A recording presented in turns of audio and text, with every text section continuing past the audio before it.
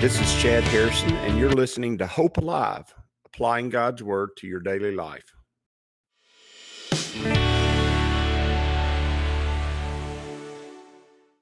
Hi, this is Chad Harrison, and I am the teaching pastor of Lake Community Church and have been serving as a pastor for 25 years.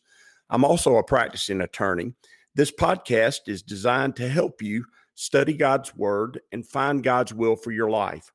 I pray in the name of Jesus right now that God would open up His Word to you and allow you to see Him and to know His will, that you might glorify Him and that you might walk in faith and power each and every day, especially today, in Jesus' name.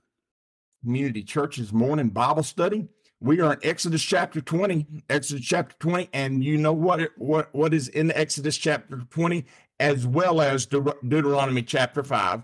Exodus chapter 20 and Deuteronomy chapter 5 have the 10 Commandments. And I think it's important as you're making this journey, and that really they're making the journey to know God. God is revealing Himself to them through the 10 Commandments. Now, He can't reveal Himself to them through the physical manifestation of Himself, which is His Son Jesus on the cross, giving His life as a ransom for sin, because it's not time for Jesus to come. So He has to reveal Himself in a way that He revealed Himself in the Garden of Eden. He reveals Himself through the law. And the law is the knowledge of good and evil. And that's what happened to Adam and Eve when they were in the garden. They ate of the fruit of the tree of the knowledge of good and evil.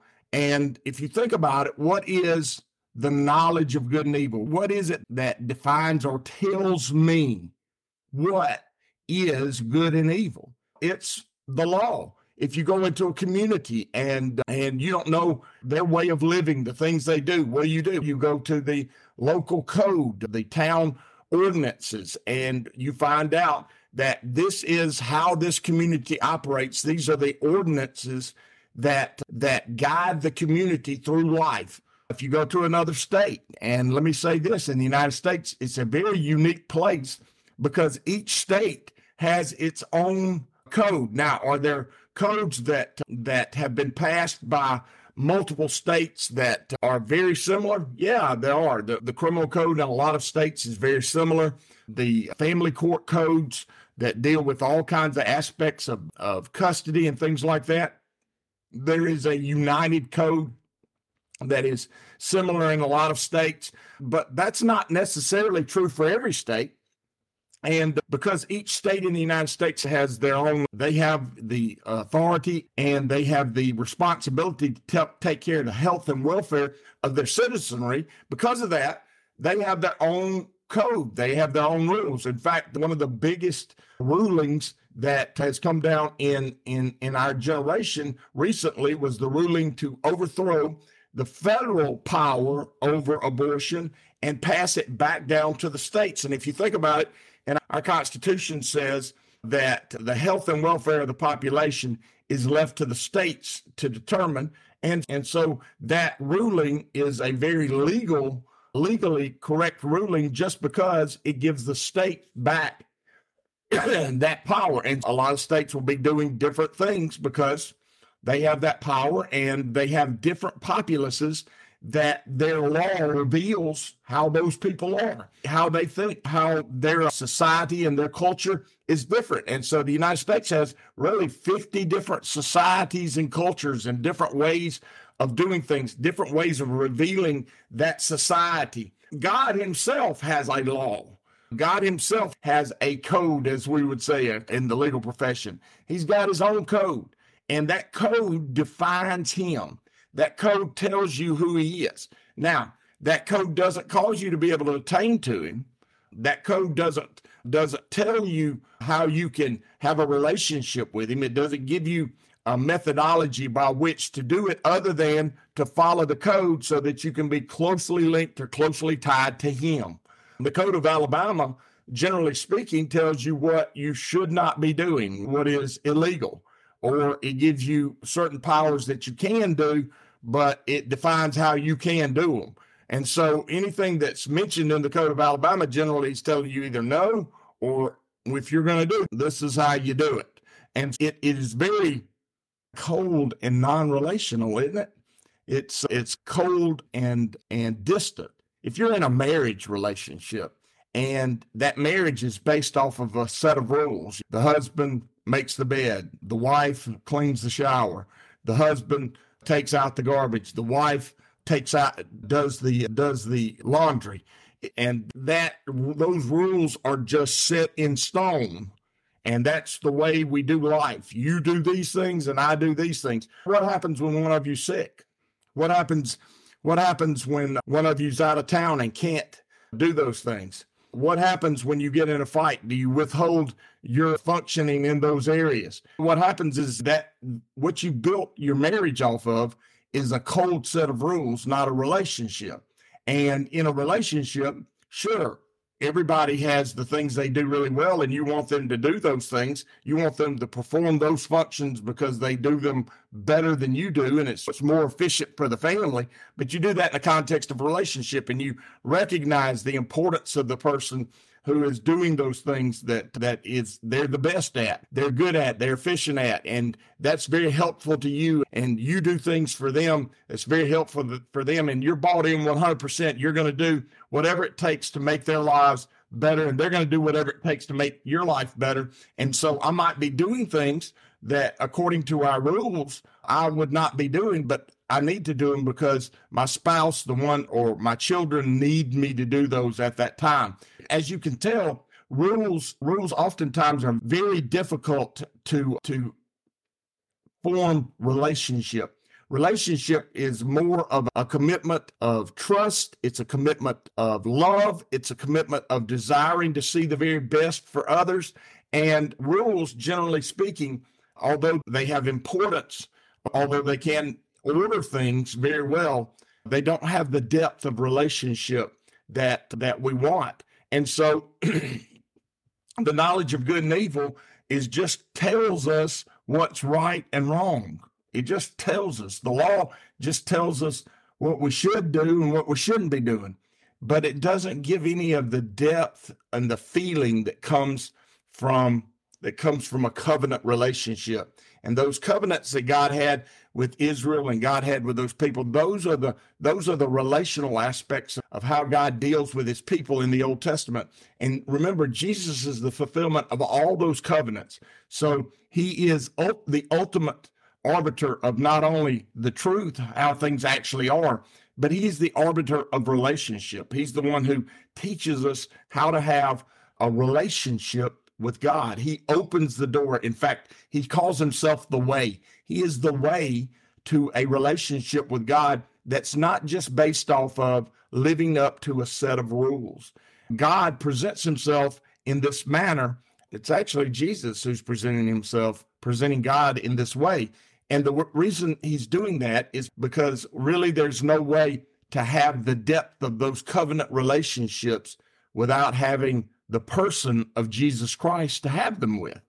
And if you think about it, we love the Father, we love God, but we always talk about Jesus in our services and in our goings and comings. When people are telling others about God and how to have a relationship with God, we always go through Jesus because he is a man. He's someone, he is tangible. He's someone we can actually talk about as a human being.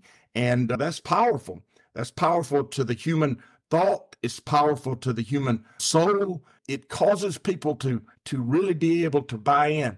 And that's why you have all these songs about loving Jesus. Why? Because Jesus first loved us, because there's a loving relationship there.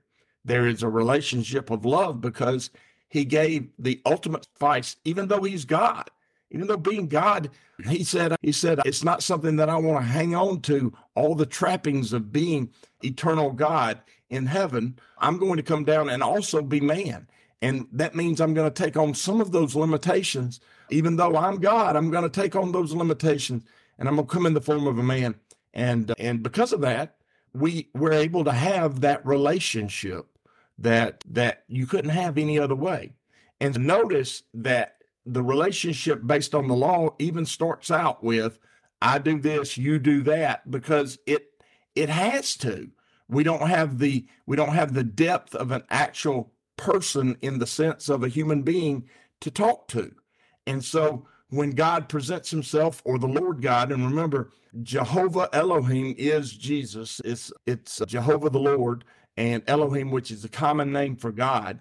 Jehovah Elohim is Jesus. It's Jesus presenting himself. And so in verse 20, verse 1, it says, and God, Elohim, the common name for God, spoke all these words. Now, he's telling us that God himself spoke all these words. He said, I am. And so you go, which aspect of God are we talking about? We're talking about the Father, the Son, the Holy Spirit. And we do this from a New Testament perspective, no doubt about it. But that's the perspective that we've got that complete revelation through. He says, I am the Lord, your God. And I love this because you're going to see Jehovah Elohim used a lot, but notice in between Jehovah meaning the Lord and Elohim meaning the common name for God, between the Lord and the common name for God, notice what he puts in the middle of it, because this is what God wants. He puts us. I am, which is what he said on the mountaintop when he first met Moses the first time. When he told him, who is it that sent you? He says, I am, meaning the guy on the mountain that initiated the relationship in the burning bush. I am the Lord, Jehovah, your, in the middle, God. I am the Lord, your God. And that's important. You're in the middle. You're in the middle. You're the reason for this. You're the reason for him meeting Moses on the mountaintop. You're the reason for him delivering you out of Egypt. He's telling these people, you're the ones I'm doing this for. I've done this for you. And notice, even in the midst of the law, even though the law is so limited in its ability to have that complete, total relationship, even though it can be very cold, even in the midst of that, God is saying, I want relationship with you because I am the Lord, your God. I am the Lord, your God, and I have done certain things. Now, he's done a picture of what he's going to do in completion in Jesus. And what was that? He brought them out of Egypt. He redeemed them out of Egypt, out of the land of slavery. So what is he saying? I am the Lord, your God, who delivered you, who brought you out of slavery in Egypt. I brought you out of the bondage that you had. You were separated. You were enslaved. You were nothing. And I've made you into something. In fact, earlier it said, I'm going to make you a special treasure to me. You're going to be a treasured people to me. And so he's saying, look, I'm the one who brought you out of Egypt. I'm telling you this. If you didn't know, you didn't understand before, I'm letting you know this. And you need to understand that I want you, and I have done what it's taken to have you. I've performed what is required for you to actually be able to know me and to know who I am. And I'm trying to reveal myself to you. That's what he's doing on this mountaintop. And to understand just beyond just the words and the rules, the intent and the process God is going through to reveal himself to humanity, I think is very powerful. And failing to understand that will cause you at times to get very legalistic. Can I say that? It'll cause you to get very legalistic, because what you'll do is all you'll have is the rules. And if you don't really understand the intent and what's going on in the rules, then all you do is kind of live by the rules, and you really focus on the rules you're good at. And the ones you're not so good at, you don't talk about as much, right? Isn't that what we do? That's how we live our life. I know it is. I always talk about the things I do good. I don't like talking about things I don't do well. And not knowing the context causes us to separate based on the law. The law actually separates us. And the New Testament talks about that several times. It talks about how it divides us and it separates, because it does. It says this is God and this ain't God. You say, why'd you say it that way? Because I'm in the South. This is God and this is not God, if that makes you feel better, okay? This is God and this ain't God, okay? And so we know that. We understand it. We get it. All right? He says, I am the Lord. I love that he puts that there. You're God. We got a relationship. I've done something. I brought you out of Egypt. I've redeemed you out of Egypt by the blood of the Lamb. Now, he's going to ultimately redeem us by the blood of the ultimate Lamb, Jesus Christ. But he did this for them out of Egypt, and they need to understand that. And this is a foreshadowing of God's ultimate redemption through Jesus Christ. And then it says, you shall have no other gods. And then we got this word, before me. All right. So that's the first rule. Why? Because if we're going to have other gods, then we're not going to have as good a relationship. And so we can't have other gods before me. You can't have any other gods. Now, the word for before is really, I guess what you would call it is the super preposition, okay? The best way for me to describe it, it is a super preposition in Hebrew. It is, you literally can translate it almost every possible way a preposition can be translated. It can be before, behind, over, under, in, out. All the prepositions that you can think of that have to do with a person being in a spot and something being beside. You can't have any God. So he says, you shall not have any other gods above me. You shall not have any other gods below me. You shall not have any gods beside me. You shall not have any gods around me. You can't have any other gods near me. What he's saying is you can't have any other gods. No other gods. No other gods. Okay? I don't want no other gods. No other gods.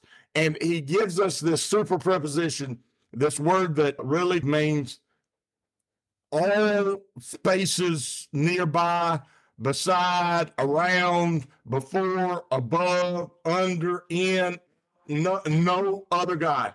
Nobody else but me. And you go, that's selfish.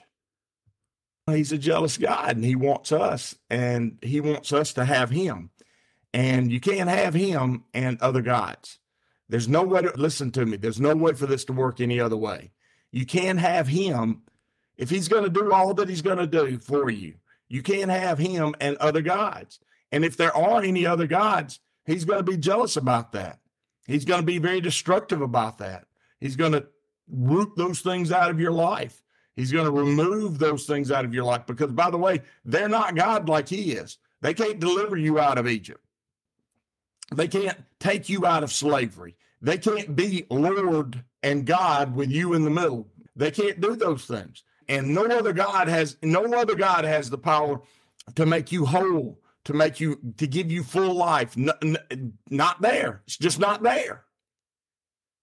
And understanding that, and seeing the intent and the purpose of God before we go through the rest of the commandments, because in my opinion, there's some really good things to understand about God and to learn from God. Now, remember, the way we learn it best is through the telescope of Jesus Christ. It's through the lens of Jesus himself. That's the way we really can understand this in its fullness. But there's some really good things to understand about how we are and how God is by reading this. And the first commandment has to do with the relationship with God. By the way, the second and the third commandment have to do with our relationship with God. In fact, the first three commandments have to do with our relationship with God. And then it'll go into our relationship with others. And then finally, a final commandment about our relationship with ourselves. And so as we're studying through this, as we're thinking about it, and as you're getting prepared to see it, I want you to see it in the context of relationship. Because, by the way, that's the context that the Ten Commandments is written in. Notice he said, I took you out of Egypt. I brought you into the land of slavery. I brought you out of the land of slavery. And by the way, I'm the Lord with you in the middle, God. I'm the Lord with you in the middle, God. You are right in the middle of my intent and my reason for doing and my reason for making this world. It's you. And not only that, you shall have no other gods before me. You shall have no other gods around, beside, no other gods but me. You shall have no other gods but me. And so I love that God begins with the important thing to him, and that's relationship. And we understand that it brings its fullness into being through Jesus Christ. But God's intent from the very beginning was to love us and to be with us. As you go today, I pray that the Lord will bless you and keep you, that he'll make his face to shine upon you, and that he will give you hope and peace today in Jesus' name.